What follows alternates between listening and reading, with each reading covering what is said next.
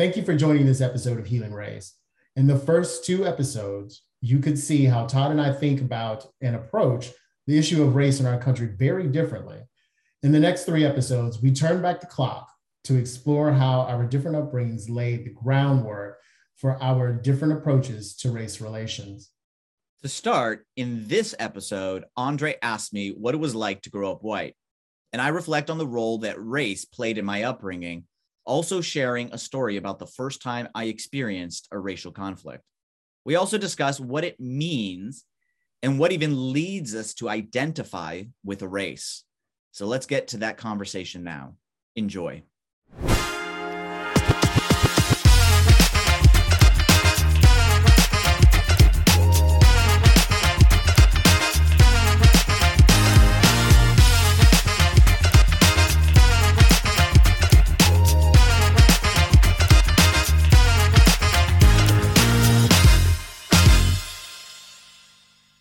Your experiences too, because you have to understand, I don't know life from a white perspective. I don't know, like I said, it's the one thing that Black people can't buy is that white skin.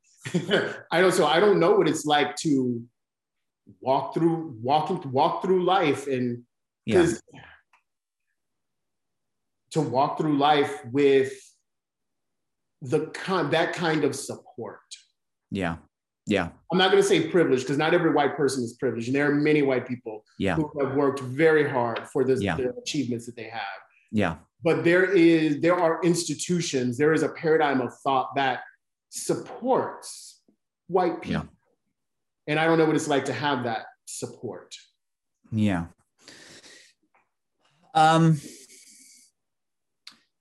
is very hard.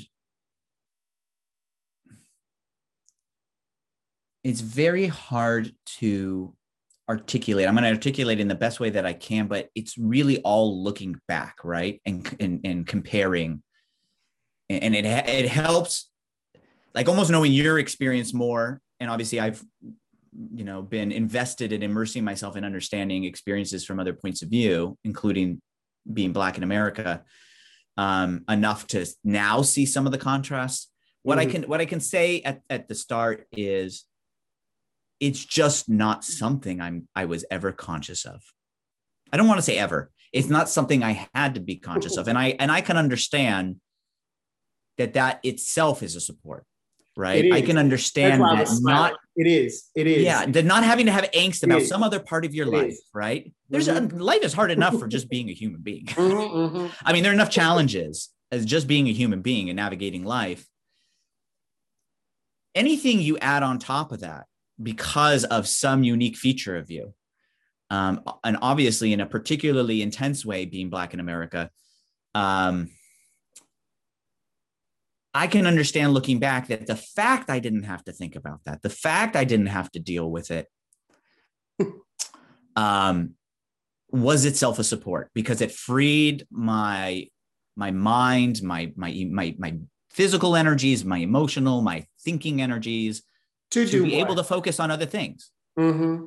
Yeah. It freed you to be able, and I'm sorry if I'm putting words in your mouth, but it freed you to be able to take risks. And that's how innovation happens. That's how new things come into being. Yeah. But when a person is burdened with just even having to wonder, is my basic level of need going to be met? Yeah. And am I safe? Then you don't have that mind space to do other things. Now, clearly there are Black people who've created tremendous innovations while being Black in America, contributed much to society. But what I'm saying is they did all of that vis-a-vis being Black in America, with all the other things that come along with it. I think there are ways in which not having to think about race makes me, I'm just going to own it myself, and I imagine probably makes a lot of other people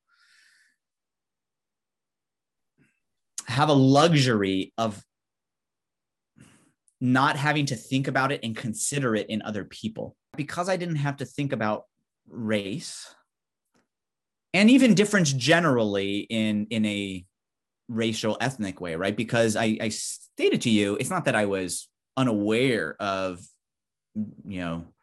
what Jews have to experience as being Jews. I mean, my grandparents were in the Holocaust, like Eastern European Jews in the Holocaust. I was the grandchild who like would ask all the questions about their experiences while, other people left the room, or, like I know a lot about my grandparents' experience and what they had to experience because of being Jewish. Mm-hmm. So it's not like I was ignorant of that, but I never had to personally deal with it in my own individual life. So while I was aware of it and was clearly aware of, issues of race, in not having to deal with it in my personal life, it didn't have to be on my radar as much, which means it didn't occur to me instinctively to wonder or ask about someone else's experience. And that very, beyond just the negative stereotypes people have of one another because of race, just that naivete, that lack of that ignorance of another's experience, that not having to think about it is itself, I think, a block to understanding. I remember I played soccer in high school, but one year I decided not to, so I could play basketball and like experience what that, because I loved both sports. And I remember there was so me and another person who was Black were competing for a position on and off. I think he started sometimes. I think I started sometimes. Looking back, I think we had different strengths and weaknesses. I have no idea who should have been starting at different points in time. There was a practice that we had. So there were, if I remember, on our team, this was the JV team. I think there were I had two Black teammates, if I remember, out of the whole team, I think. So let's assume it was two, definitely minority. And one was a starter, and then one was this guy that I was competing with. And I remember there was one practice we had where the coach left, and it was just a scrimmaging. And I went up for a shot, and the other Black teammate, not the one I was competing with, came up from the side of me and just nailed me to the ground. Like brutal takedown. Yeah. And it was fine. I mean, I was okay. I didn't get hurt, it was a little shocking, to be on the ground. Everyone was getting so upset about it. And he was doing it for the other teammate. Yeah. And he spoke this. This wasn't me like trying to figure out if he said this. Yeah. They clearly had an idea that the guy I was competing with should have been the starter. Right. And it was some way of like sending a message about that, expressing their feelings about that. I don't know. I don't want to put words in it, but it related to that. It was clearly stated. Yes. And, I honestly wasn't hurt about it. There was no grudge I felt, but I didn't fully understand where that feeling might have come from. My ability to not have to think about race, I think, meant that I didn't fully consider what he might have felt and the reasons he might have felt that he was being done an injustice.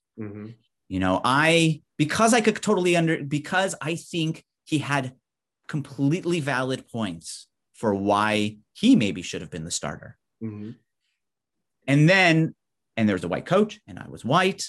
And so I don't know what his experiences of being Black, but I could obviously now project that he had experiences of being discriminated against. Clearly, I'm sure.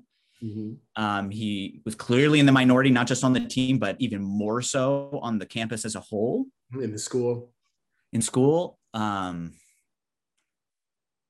There's all sorts of things I could now imagine that he might not have felt, but there was some basis of feeling that there is racial discrimination. He's most certainly probably experienced it, and that this is a case of it. I wish I would have had the wherewithal to be part, to help make a conversation about that comfortable, and to recognize that there is validity, whether or not my coach is being, was acting on racial bias or not. And clearly I think we're socialized into some degree of racial bias, more or less, unconsciously or consciously. So I just don't see how that's not the case in the world that we live in, at least the world that I know of living in and that I know my friends live in, right? The question really is, did the coach, whatever his bias is, was that specifically what led to me being chosen as the starter at that time? And I don't know. I think it is completely valid for him to at least wonder, given the situation. Okay. And I think there's nothing wrong with having that conversation.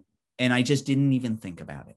I honestly, Andre, just did not, even though I knew there was something about race, it didn't occur to me to really think about his experience, because I don't have to think about the racial experience. It didn't think to me, I didn't think of just being proactive about that. I don't want to say it's something I regret, because I just didn't even know, right? I mean, I wish, but I wish I would have been at a place to have been cognizant, and then if I were cognizant, to be brave enough to say something. When you were saying that having the luxury of not having to think about race and that naivete in and of itself is kind of support, do you have any feeling of guilt with respect to that? Like, sometimes I guess people can be so privileged that there's a feeling of guilt of like, wow, I really never had to have some negative experiences that other people have had to have. And if so, if you do have a sense of guilt, do you have a sense of responsibility and action? Do you feel that because even though race was not necessarily discussed or readily at the forefront of your mind, that you're still a participant in what has become to be known as a problem in the country? Yeah. So with regard to the feeling of guilt, I wouldn't say that I have a feeling of guilt with regard to whatever of those supports that I have had in my life, be they based on my race, or based on my gender or economic status. I wouldn't say that it's a feeling of guilt, but I have had the feeling of a feeling that there is some unfairness in the world, right? Like, when I have the luxury of enjoying some aspect of life that I don't think it's out of the reach of people per se, but it's certainly a lot more, there's maybe more challenge or more of a struggle or more barriers, right, to those experiences. And I have moments when I think, oh, wow, this is just like what makes life worth living, right? My second reaction to that feeling is everyone deserves to have the opportunity to have this experience. So I don't think there's a feeling of guilt that I feel, but there certainly is a general feeling, and it's not just based on race. There's a general feeling that what would be fair to me is that people have some relatively equal playing field, level playing field to achieve and experience the goodness of life. With regard to the feeling of the idea of the feeling of guilt, or even the idea of being a participant, I think there's something kind of more fundamental to understand about my comment related to not even thinking about race. And that is, and there's two portions of this kind of idea that I'm going to put forth. One is, some might look at me and perceive me, right, and label me as being a white person, right? I do not think of myself in that way. I did not grow up thinking of myself in that way. right? So attached to the idea of what box did you check? Right. So I'm about to get to the box. What box did I check? With regard to the idea of not having to think about race, what goes along with that is that there is no feeling of attachment to the race that people would classify me in. So when I go and I check a box and I have to say, white or Caucasian, right? White and Caucasian, there's no resonance with that at all. I'm looking at a set of boxes that I have to pick a box that most pertains to me, which is the box that people see me as, right? It's the box that I say, okay, well, if someone were to classify me, they are going to classify me as white, Caucasian. But I don't go around and have not gone around in my life thinking, I'm a white person. I'm part of a white group. That's not how I thought. So me not having to think about race means also that I don't have some sense of belonging to a group of people that people wind up classifying me as. In fact, what would be stronger, and it still wasn't very strong with me relative to some of my family friend network, is being Jewish. Being Jewish does not equal being white. Now there's a whole history of Jews being others, right?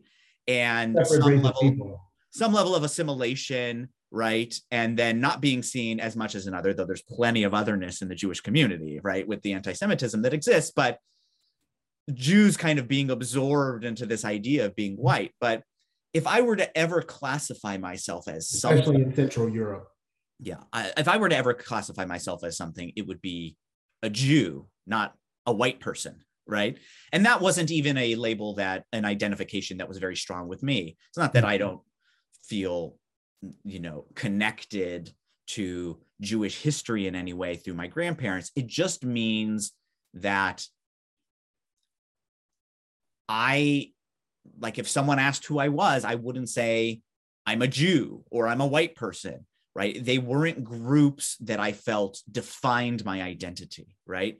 So even though I can answer the question of what it's like growing up as a white person, because I know that there's a good number of people out there who, if they look at me, they're going to say, you're a white person, right? It's a hard thing to answer when you don't actually identify in that way, when there's just no resonance in that way. I had a completely opposite experience.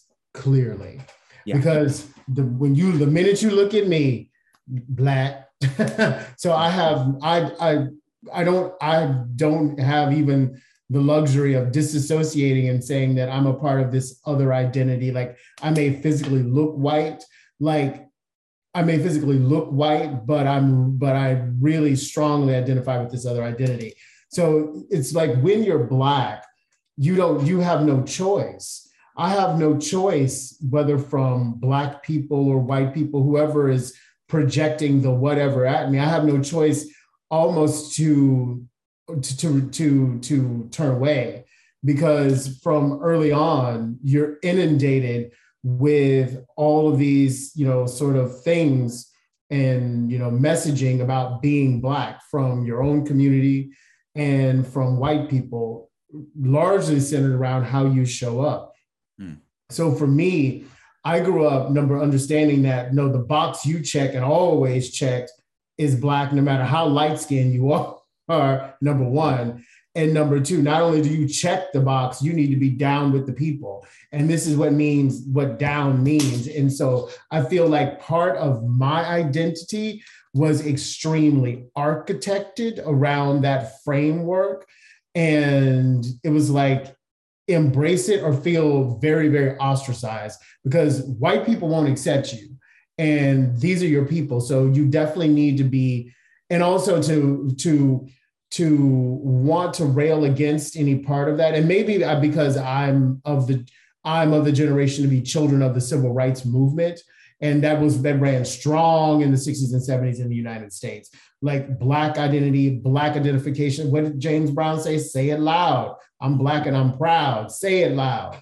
Now, my own father used to do that to us as children, say it loud, and we would say, I'm Black and I'm proud. And I get why.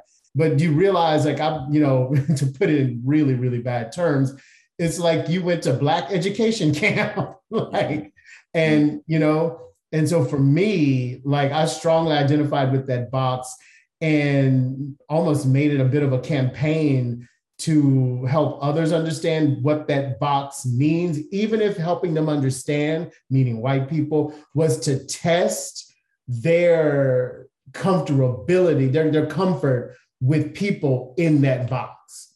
You talk about this idea of choice. Like you said, we don't have a choice. Look at us, right? And what I would suggest to you is, I also don't have a choice.